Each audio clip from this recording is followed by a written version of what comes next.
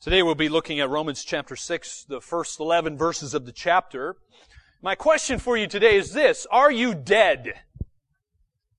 Now some of you might find that a very strange question, and I understand that I've purposely made it one of those questions that's to kind of help you kind of sit up and take notice of it. Hopefully get you to think. I guess another way I could ask the question is this: do you have victory over death? Do you have victory over death? Well, those questions should be answered from the book of Romans, particularly chapter 6. Now, if you've ever been in a court session, often the attorneys or those lawyers that are in the court will often rise to their feet during the court session and say, "Your Honor, I object. Your Honor, I object," to whatever was said. Well, I have a feeling that's what probably what the Roman Christians may have done at this point of this wonderful letter that was written to a church in Rome.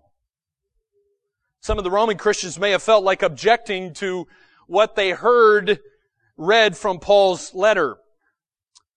And what Paul often does under the inspiration of the Holy Spirit, he seemed to anticipate their thinking, and he starts Romans chapter 6 with a question, which we'll look at in a moment. But in Romans 6, chapter 6 through 8, Paul defended his doctrine of justification, which he brought up in chapters 4 and 5. And if you've read chapters 4 and 5, it was justification not by works, but it was justification by faith alone. It was not faith plus works or faith plus the law. It was just faith alone. And in case you're not familiar with Romans, let me just kind of catch you up to speed to what happens in the first several chapters. In chapter 1, Paul kind of introduces things and gets to the gospel. But much of chapters 1, 2, and 3 is showing that the whole world is guilty. In chapter 1, he shows the Gentiles are guilty. They stand guilty before a holy God. In chapter 2, the Jews are guilty. And then in chapter 3, well, in case anybody at this point is thinking, hey, well, that doesn't apply to me, chapter 3 clearly shows the whole world, including us, are guilty. We are guilty. That's the bad news. And then starting in chapter 3, verse 21, Paul moves from showing the sin to showing salvation, the good news. He shows that righteousness is declared through Christ by justification alone. And so the end of chapter 3 is justification stated. Chapter 4 is an illustration of justification in the life of Abraham. And then chapter 5 is another illustration where justification is explained in Adam. And now we come to chapter 6, and 6 is again one of those transitions as we move from sin and salvation into sanctification. So chapter 6 through 8 is all about sanctification, being set apart from sin unto God. And chapter 6 is particularly looking at victory over sin, and then 7 moves into liberty over the law, and then chapter 8 is that glorious, wonderful chapter all about the Holy Spirit and how we are secure in the Holy Spirit. So chapter 6 through 8 is about sanctification, and Paul is defending his doctrine of justification by faith alone. And one of the questions or the objections that Paul was anticipating the Romans might ask is this: if God's grace abounds when we sin, well, that's continue sinning, so we might experience more of God's grace. If you understand the progression of the book of Romans, you can see how you might logically lead to that kind of an objection. So Paul addresses that issue here in Romans 6. Now, these objections prove that the readers, by the way, they didn't actually understand law or grace. They didn't understand either of them. They were going to the extremes. One of the extremes, or the pendulum swings, would be legalism. And that's kind of typically what the Pharisees would do. One of the other extremes would be license, where, hey, you just do whatever you want. If God forgives sin and there's God's grace, then just do whatever you want. That's license. And so those are the extremes. And so Paul defended justification But he's also explaining sanctification to us here in chapter 6. And so he told how you and I and the Roman believers as well can live lives of victory, not defeat, but victory in Christ. And he explained our relationship to the flesh, in particular, our own indwelling sin. What is our relationship to it? And so Paul gives instructions, particular instructions for attaining victory over sin. You can have victory over sin. It's possible. Now, as we look at this very key passage that deals with that, let me just highlight one thing before we start reading some scripture. And one of the things I've noticed is there's a word or a concept that is repeated a few times, and it is a key term, and it's the word know. You'll notice it in Romans 6, verse 6. Paul says, we know. You'll also notice it again in verse 9. Paul says, we know. It's also mentioned again in this book, but those are two times that come up in our passage for today. So, the reason I'm telling you that is because the Holy Spirit wants us to know something. He wants us to know something. There was a particular basic doctrine that they needed to understand, lest they go off into heresy and misconceptions, and we need to know these as well. Christian living depends on Christian learning. It's a glorious thing. We can learn. Even those of us who are getting up there in years, we can continue to learn. Duty is always founded on doctrine.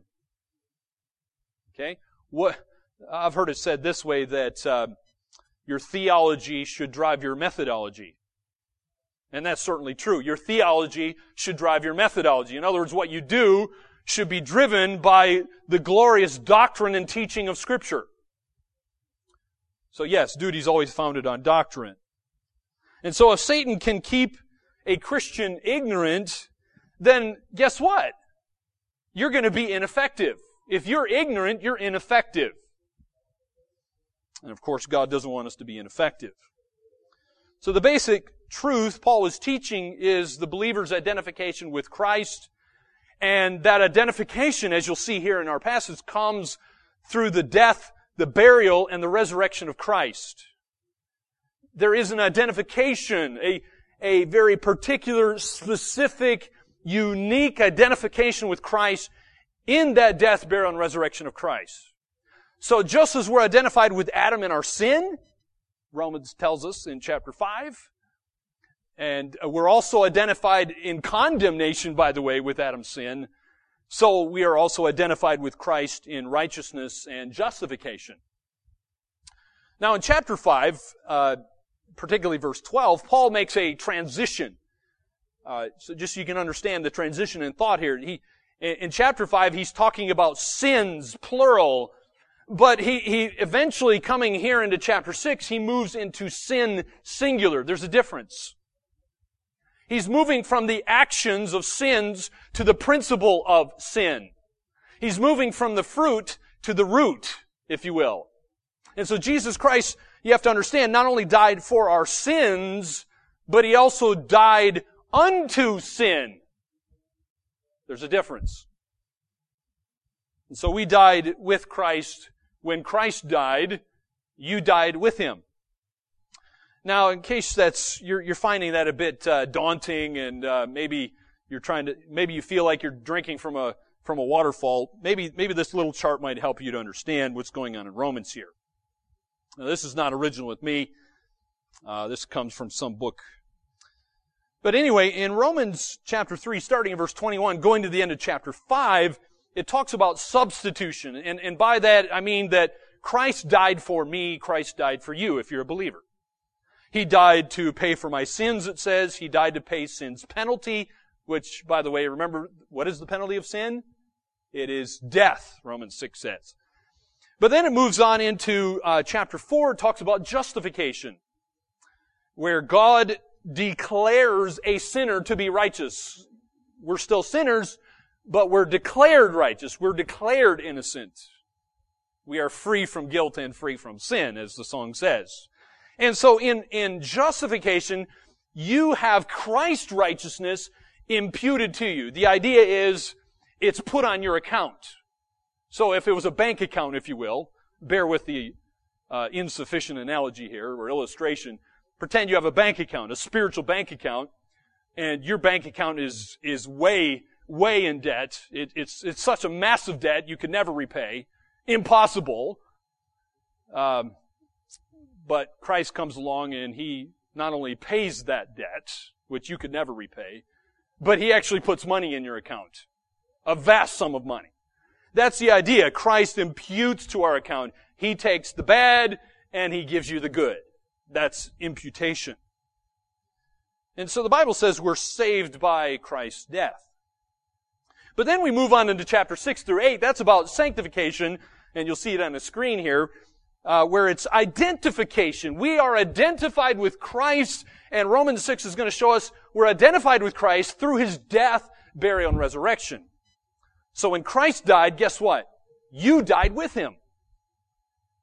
But it also says that Christ died unto sin. He broke sin's power. And then it talks about sanctification as well. The difference between justification and sanctification is, well, one of the things that's different is justification is an instantaneous thing, a punctiliar thing that happens at one point in your life, whereas sanctification is a process that continues on through a believer's life. And that process is where you're being set apart from sin unto God. You continually being conformed into the image of Christ. And so Romans 6 tells us we are saved by His life.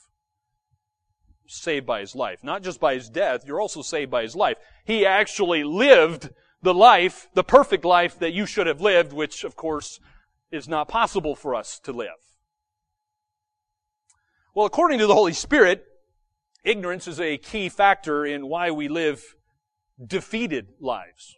Did you hear me? Ignorance is a problem we all have. And it's one of the predominant reasons we live defeated lives. We don't live the victorious Christian life is because apparently there's some things we do not know, which God does want us to know, which is why this passage says several times, do you know?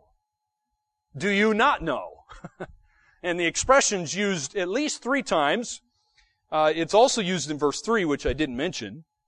Paul asked it in the question. In verse 3, he says, do you not know that all of us who have been baptized into Jesus Christ were baptized into His death? So that idea occurs at least 3 times. And the first area of ignorance with which the Holy Spirit deals has to do with this realm of death. He deals with the realm of death. Death is everyone's enemy. As you heard Heidi say earlier, it was something that she was actually fearful of, and many people are fearful of death. And if they're not in Christ, Jesus, they should be. Frankly, they should be. But if you're a Christian, then death is something that you should no longer fear. It's because it's actually the beginning of a glorious future. So death is everyone's enemy. But we're going to see that if you have actually put your trust in Christ alone, then you don't need to fear death any longer. It's no longer your enemy. If anything, you should view it as your friend or a gate to something better. I have a series of questions coming from Romans 6 that we will answer and go through this passage today. My first question is this. What is the reality of our death with Christ? What is the reality of our death with Christ? Number 1, I want you to see in verses 1 and 2 that it is certain. Your death with Christ is certain. Look at verse 1. Paul asks these questions in verse 1. He says, what shall we say then? Are we to continue in sin that grace may abound? And the answer is, by no means. How can we who died to sin still live in it? So it's a rhetorical question. It's certain. The reality of our death with Christ is certain. Now think about this for a moment. Think about death for a moment. Nothing can be more unresponsive than a person who is dead. Right? you need to get that imagery in your mind. That's what the Holy Spirit wants us to be thinking. Imagine trying to provoke a reaction from a corpse.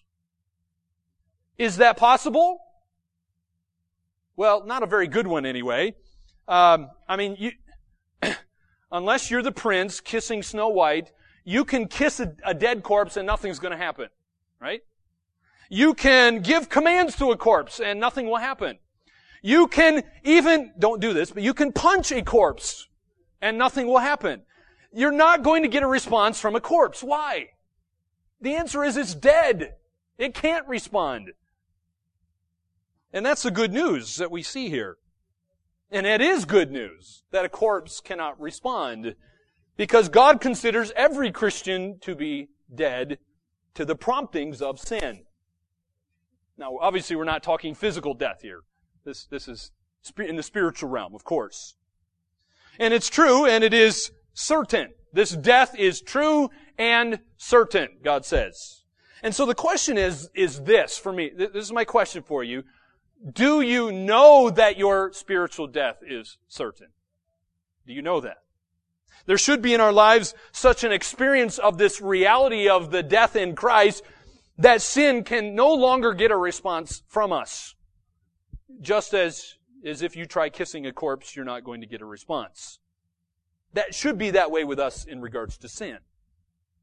It is certain. But number two, it is successful.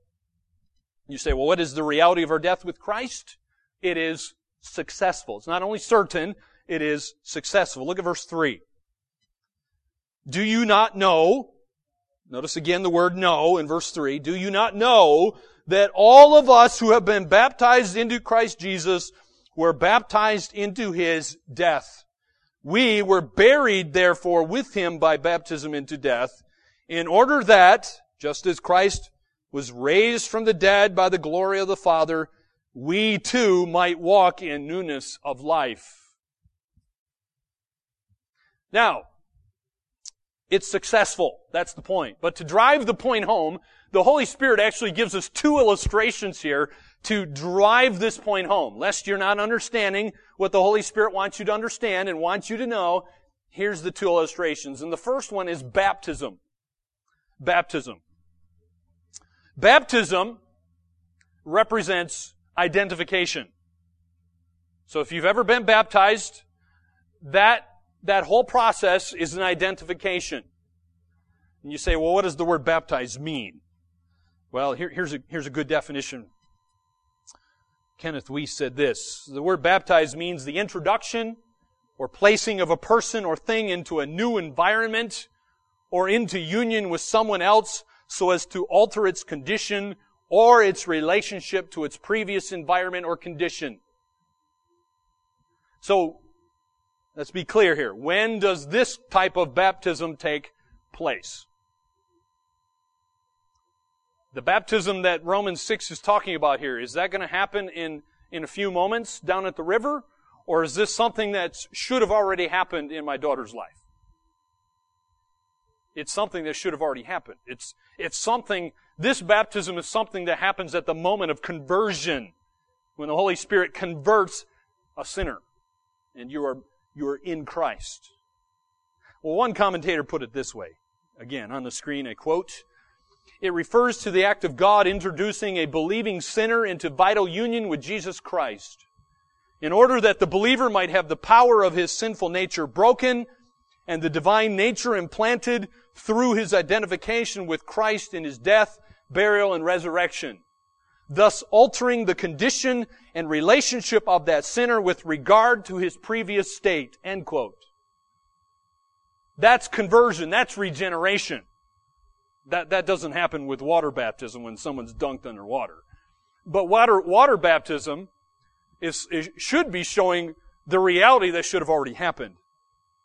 And so here's the point. The Apostle Paul is driving home the reality of our death with Christ, and he's pointing to a real and actual personal experience. Salvation is a personal experience. Okay? It should be real.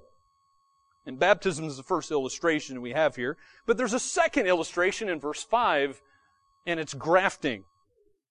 It's grafting. Look at verse 5. It says, verse 5, "For if we have been united with him in a death like his, we shall certainly be united with him in a resurrection like his." Now that word united could be used of grafting branches together. I've given you a picture of a graft. If you look closely at this particular graft, what they did is they kind of chopped all the branches off the top of the tree, and then they stick these little branches, lots of little branches in the bigger part of the tree. And what happens is the little ones grow into the big ones, and it's after a while they just become one. That's grafting. And that's the imagery that we find here in Romans. So just as a grafted branch becomes united to the life of the tree, God's saying the Christian becomes grafted into Christ. It's kind of that imagery of John 15. You're the branch, and Christ is the vine. And you're supposed to abide in the vine. Abide in Jesus Christ. So the idea is we share His very life. Well, this word united could be used in another sense, in case you're not getting that imagery. Maybe you understand about Siamese twins. I've given you a picture of some Siamese twins. You may have seen this documentary on TV a couple years ago with these particular twins. The word united could be used of Siamese twins. The idea of Siamese twins is two people have become one. They are united in a way that they're inseparable, and many times doctors are afraid to even operate on Siamese twins lest they kill at least one of them, if not both of them. They often share one heart. They share one life together, which is kind of funny because when I watched this documentary about these particular girls, because they both have separate brains, they liked different guys. So it's kind of awkward when one girl wants to date one guy and she's kind of stuck going on the date with that guy, but the other girl who has the different head wants to date another guy because she doesn't like that guy. And so they all have to go on. It's an awkward situation. But they're united together. Wherever the one goes, the other goes. They're inseparable. They share their life together. And in a way, this is how we are with Christ. You share your life with Christ. And those two illustrations are showing us a greater spiritual truth. The Apostle Paul is seeking to convey this remarkable truth that Christ's death was our death. His burial was our burial, and His resurrection is our resurrection. And so He not only died for me, He died as me. And so as far as God is concerned, then, every Christian is already on the resurrection side of the grave. And in fact, there's this wonderful these wonderful words in Romans chapter 8 showing that glorification is a present reality. In God's eyes, your glorification is a present reality. So, every Christian's already on the resurrection side of the grave, and then, you know what that means? It only remains for us to realize this truth and then experience this truth. So the issue is, do you know? That's the question in Romans 6. Do you know this reality? Do you know this truth? Well, my second question for you is this. How is our death with Christ possible? The first 5 verses are showing that it's something that's certain, it's actually successful. But, okay, explain it further. How is our death with Christ possible? Well, number 1, verse 6 shows us our old self was crucified with Christ. Look at verse 6. Look at verse 6. It says, "We know that our old self was crucified with Him in order that the body of sin might be brought to nothing." Let's stop there for a moment. Now those words, old self, some of you might have a translation that says old man. Old man, by the way, is not referring to someone's father in this passage. I kind of prefer the translation of old self. The idea there, by the way, it's not referring to chronological age either. But the word old refers to something that's completely worn out and useless. So now that I'm in my 40s, I'm starting to feel that way myself. Some of you might You might be feeling a bit worn and wore out, and maybe like you have one foot in the grave yourself. That's the idea here. Something that's fit for the scrap heap. You might be looking for your glorified body one day. Well, for all practical purposes, this is talking about something that is destroyed. It is so useless and so worn out, it's destroyed. The old self is none other than the unregenerate, unsaved person that was described in Romans chapter 5. And so if you're a believer, then, well, this is talking about what you used to be like before your conversion. I've given you a picture of a crucifixion here, so in case you're not understanding what's going on here in verse 6 with the word crucified. Crucifixion was a very a form of execution, been around a long time, obviously, even before the time of Christ. I believe that's a painting of the Apostle Peter being crucified upside down. But the Bible's using the crucifixion to talk about what happens to our old self, that pre-conversion self. It's dead. It's now dead. That's what the Bible's saying. You have been crucified with Christ if you are a believer. And to say that our old self was crucified, it meant that it was put to death. It was put to death. The whole point of crucifixion was to put someone through extreme pain and eventually kill that person. It was to be long, excruciating death. And so to be crucified means you're dead. That's the whole point of Romans 6, verse 6. And another point that needs to be made here is this, that no person can crucify himself or herself. Right? You don't do that to yourself. The Roman soldiers did it to Christ, and that's the way it is. Someone else crucifies you. You can't do it to yourself. And so, in death by crucifixion, the execution is of necessity at the hands of another person. You can't take the hammer and pound the nail through your wrist. Someone else does that. And so at Calvary, God's dealt with this question of self as well as sin by putting us to death with Christ. God did that. You can't do it. And so our old self was crucified with Christ. Number 2, to answer this question, how is our death with Christ possible? Well, number 2, our body of sin has been done away with. Look at the last part of verse 6. It says, so that we would no longer be enslaved to sin. Your body of sin has been done away with. And by the way, you will be a slave to someone or something. It's not an option. Either you're going to be a slave to sin or you'll be a slave to Christ. It's one or the other, and there is no other option. And by the way, that phrase, might be, sometimes we think when we see the phrase at the end of verse 6, might be, sometimes we think of the idea of it only being a possibility.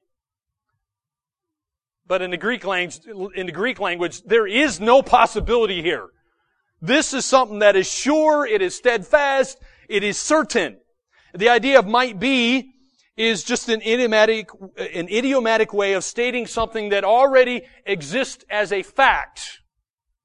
It's not a possibility, it is a fact. Okay, you understand that?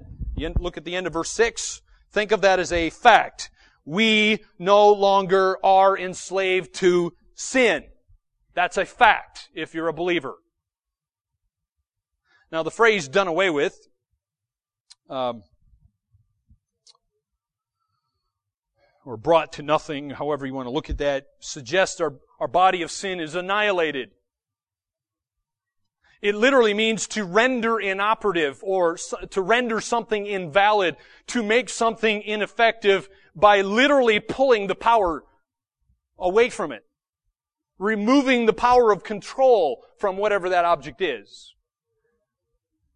Now, to illustrate that, I've got two illustrations hopefully we can understand by looking at these. Okay, number 1. It's a bit like taking the petrol out of your car or your truck or your van. Right?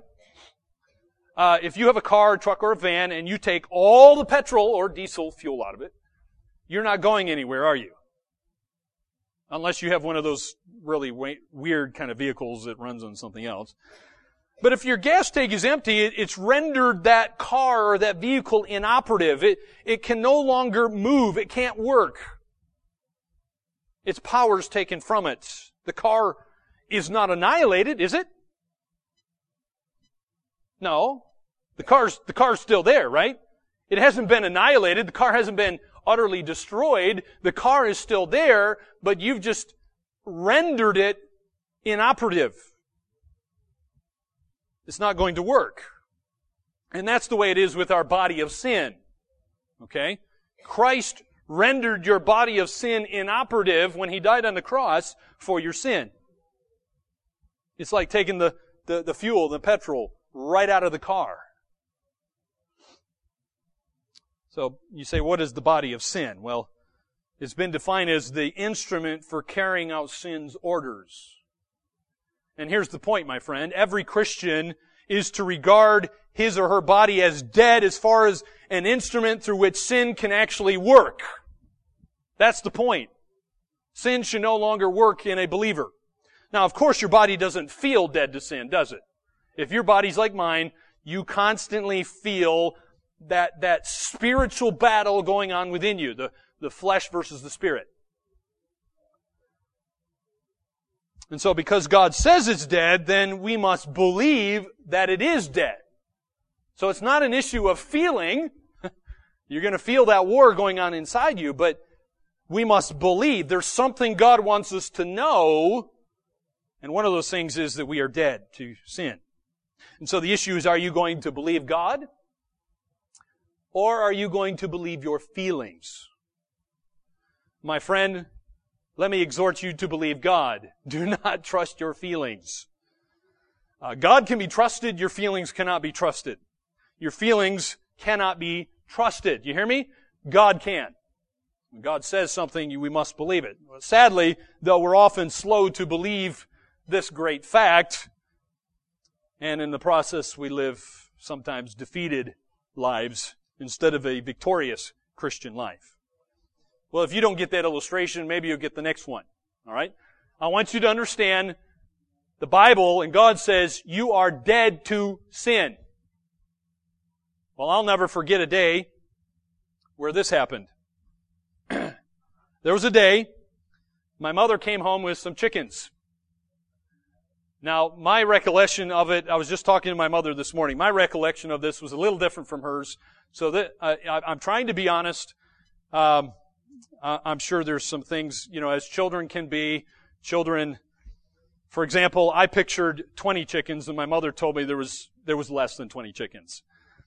But anyway, she brings these home in the vehicle, and she wanted my help to kill these chickens. And the idea was we were going to kill these chickens, and they were going to be future dinners. You say, well, how did you kill the chickens? Because at that point I was a bit of a city slicker, frankly. And, I thought chickens came already plucked with no heads, the guts already taken out, and they were all frozen at the grocery market, right? So this was all new to me. I thought they stank, frankly. They smelled really bad. And so my mother wanted my help to catch these chickens. And we had this piece of wood out, that was outside on the grass. And there was 2 little nails in the piece of wood, and so we held the chickens down between the 2 pieces of wood, of nails there on the wood, and we took an axe, and we chopped off the head of the chickens, and we set them down. Maybe you've seen this happen. Sometimes chickens, when they have their heads cut off, run around, even though they no longer have a head and brain attached to their body. Well, that's what happened for some of them. And I thought that was really cool. I'd never seen that before. And I also thought, man, this is really strange. These chickens are actually dead, but they don't actually know it for some reason. The head and the body, there's a disconnect, no pun intended, but the head and the body are not working here. They're dead. Why are they running around the yard, bumping into trees and whatever else? Well, I was thinking about that. Well, that's the way it is sometimes with believers. That's the way it is sometimes for us as Christians. We are dead to sin, but for whatever reason, there's a disconnect. We're like a headless chicken. We don't know the reality of what God has done in our life. Just like those chickens, at least the body of the chicken, wasn't getting the reality. Its head was missing.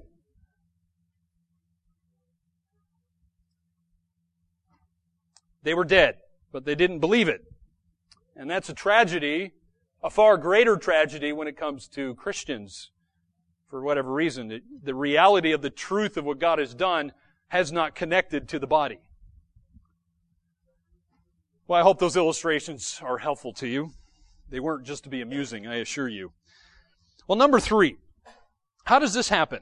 Well, a believer can no longer be a slave of sin. It says here again in verse 6.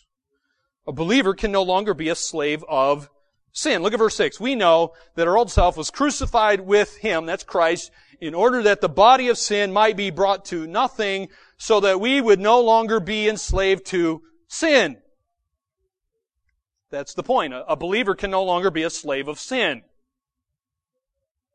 And if that's not clear to you, what verse 6 is saying, the Holy Spirit makes it very clear, I think, a few verses later. So let's look at verse 17. Look at verse 17. But thanks be to God that you who were once slaves of sin have become obedient from the heart to the standard of teaching to which you were committed, and having been set free from sin have become slaves of righteousness. That should be pretty clear. Now here's the point. Here's the point. A believer's slavery under sin has already been broken by Jesus Christ, and therefore, guess what? It's a thing of the past. One commentator put it this way, I quote, Paul does not teach that a Christian is no longer capable of committing sin, but that he's no longer under the compulsion and tyranny of sin, nor will he dutifully and solely obey sin as he formerly did. For all genuine Christians, slavery to sin no longer exists. End quote. You say, why? Well, why? How can that be? Well, look at verse 7. Look at verse 7. For one who has died has been set free from sin. So if you died with Christ, you were set free from sin, Scripture says. Well, I read an interesting, helpful illustration of this coming from Martin Lloyd-Jones. I've given you a picture of a field here. So this paddock or pasture or whatever it is, this field has a road going through the middle of it, right? And Martin Lloyd-Jones uses this as an illustration to try to help us understand what Romans 6 is talking about. So what he does is he pictures two adjoining fields. Picture one of the fields on one side of the road is owned by Satan. The one on the other side of the road is owned by God. They are separated by a road. Now, before salvation, a person lives in Satan's field. You are totally subject to Satan's jurisdiction. What Satan tells you to do, you have to do it, and you get paid his pathetic wages in the process. Right? He's not a good master. But then when you're saved, you cross the road into the other paddock or the other field.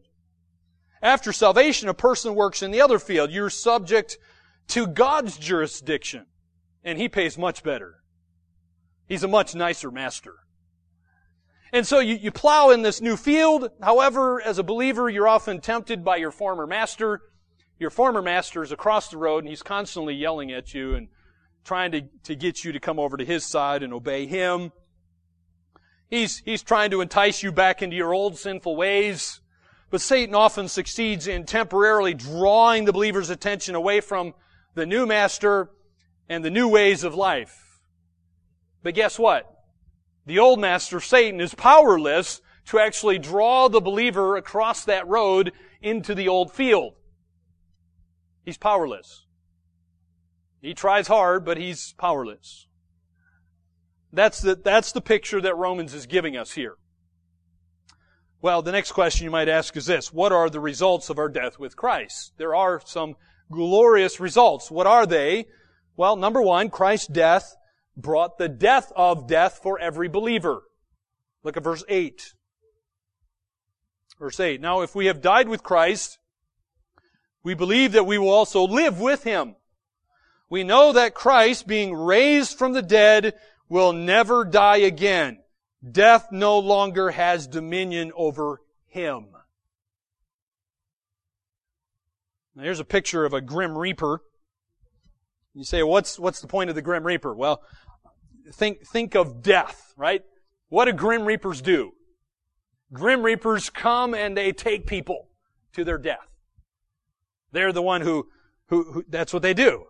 Nasty as they are, that's the point.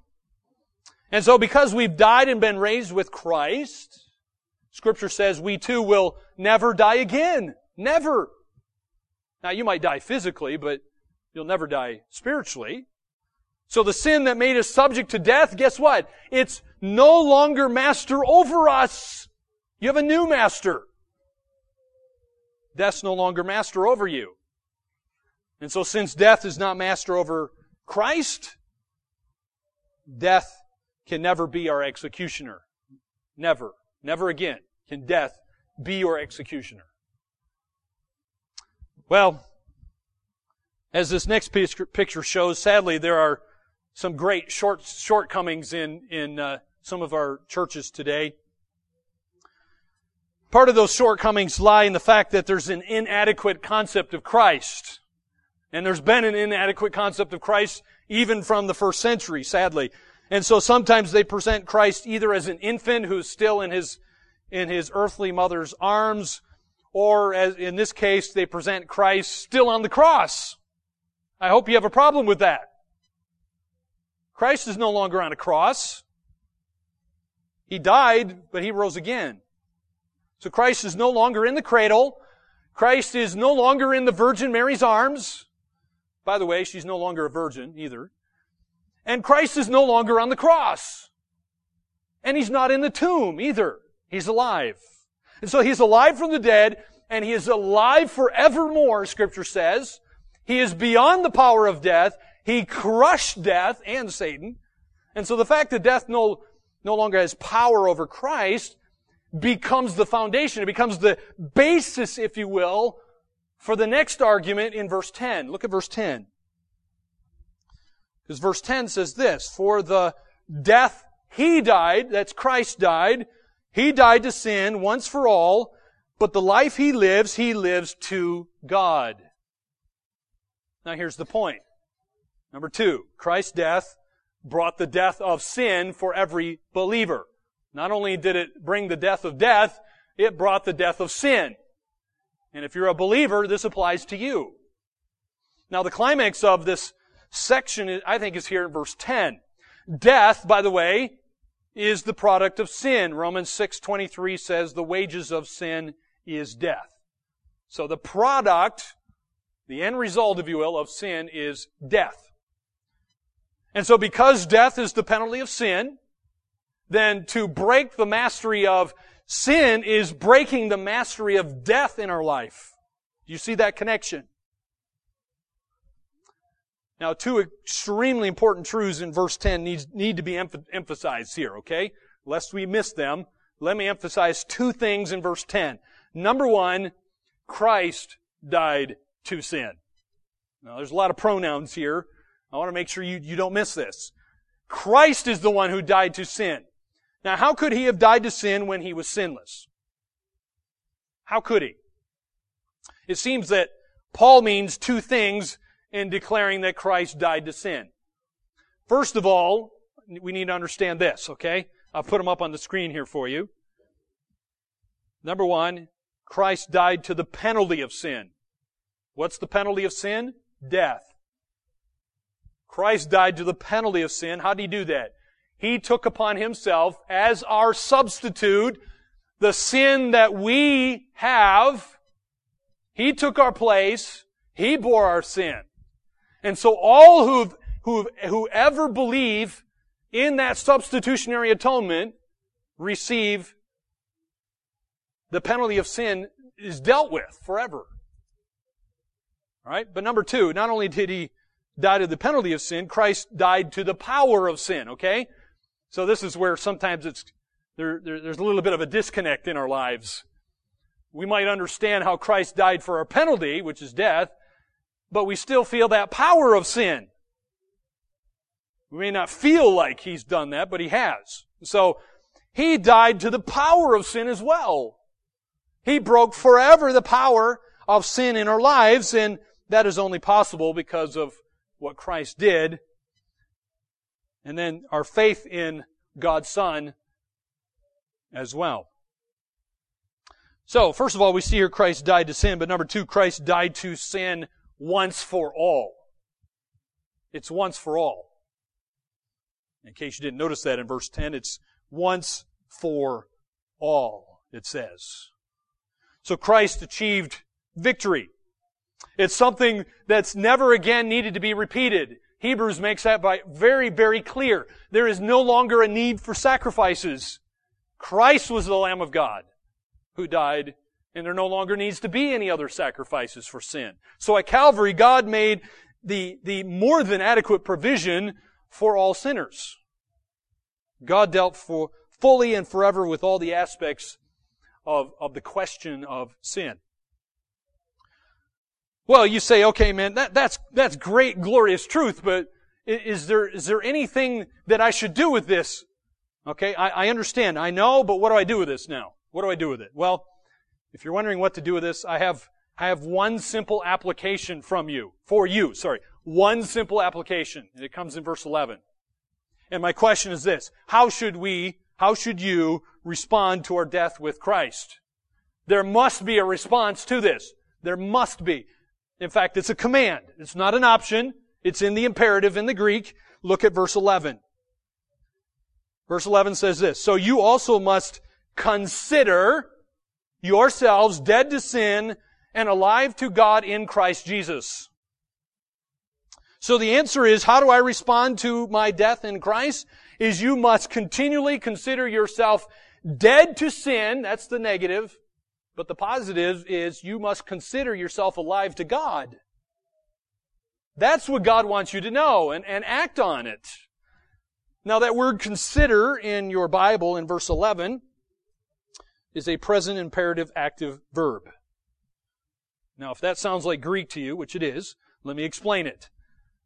Whenever you see something in the present tense in the Greek language, that just means it's something you are to continually do.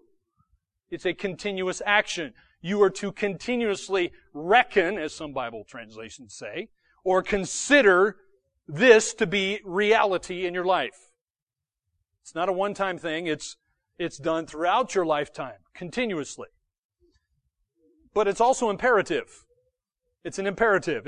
And by that's just a command. It's not an option.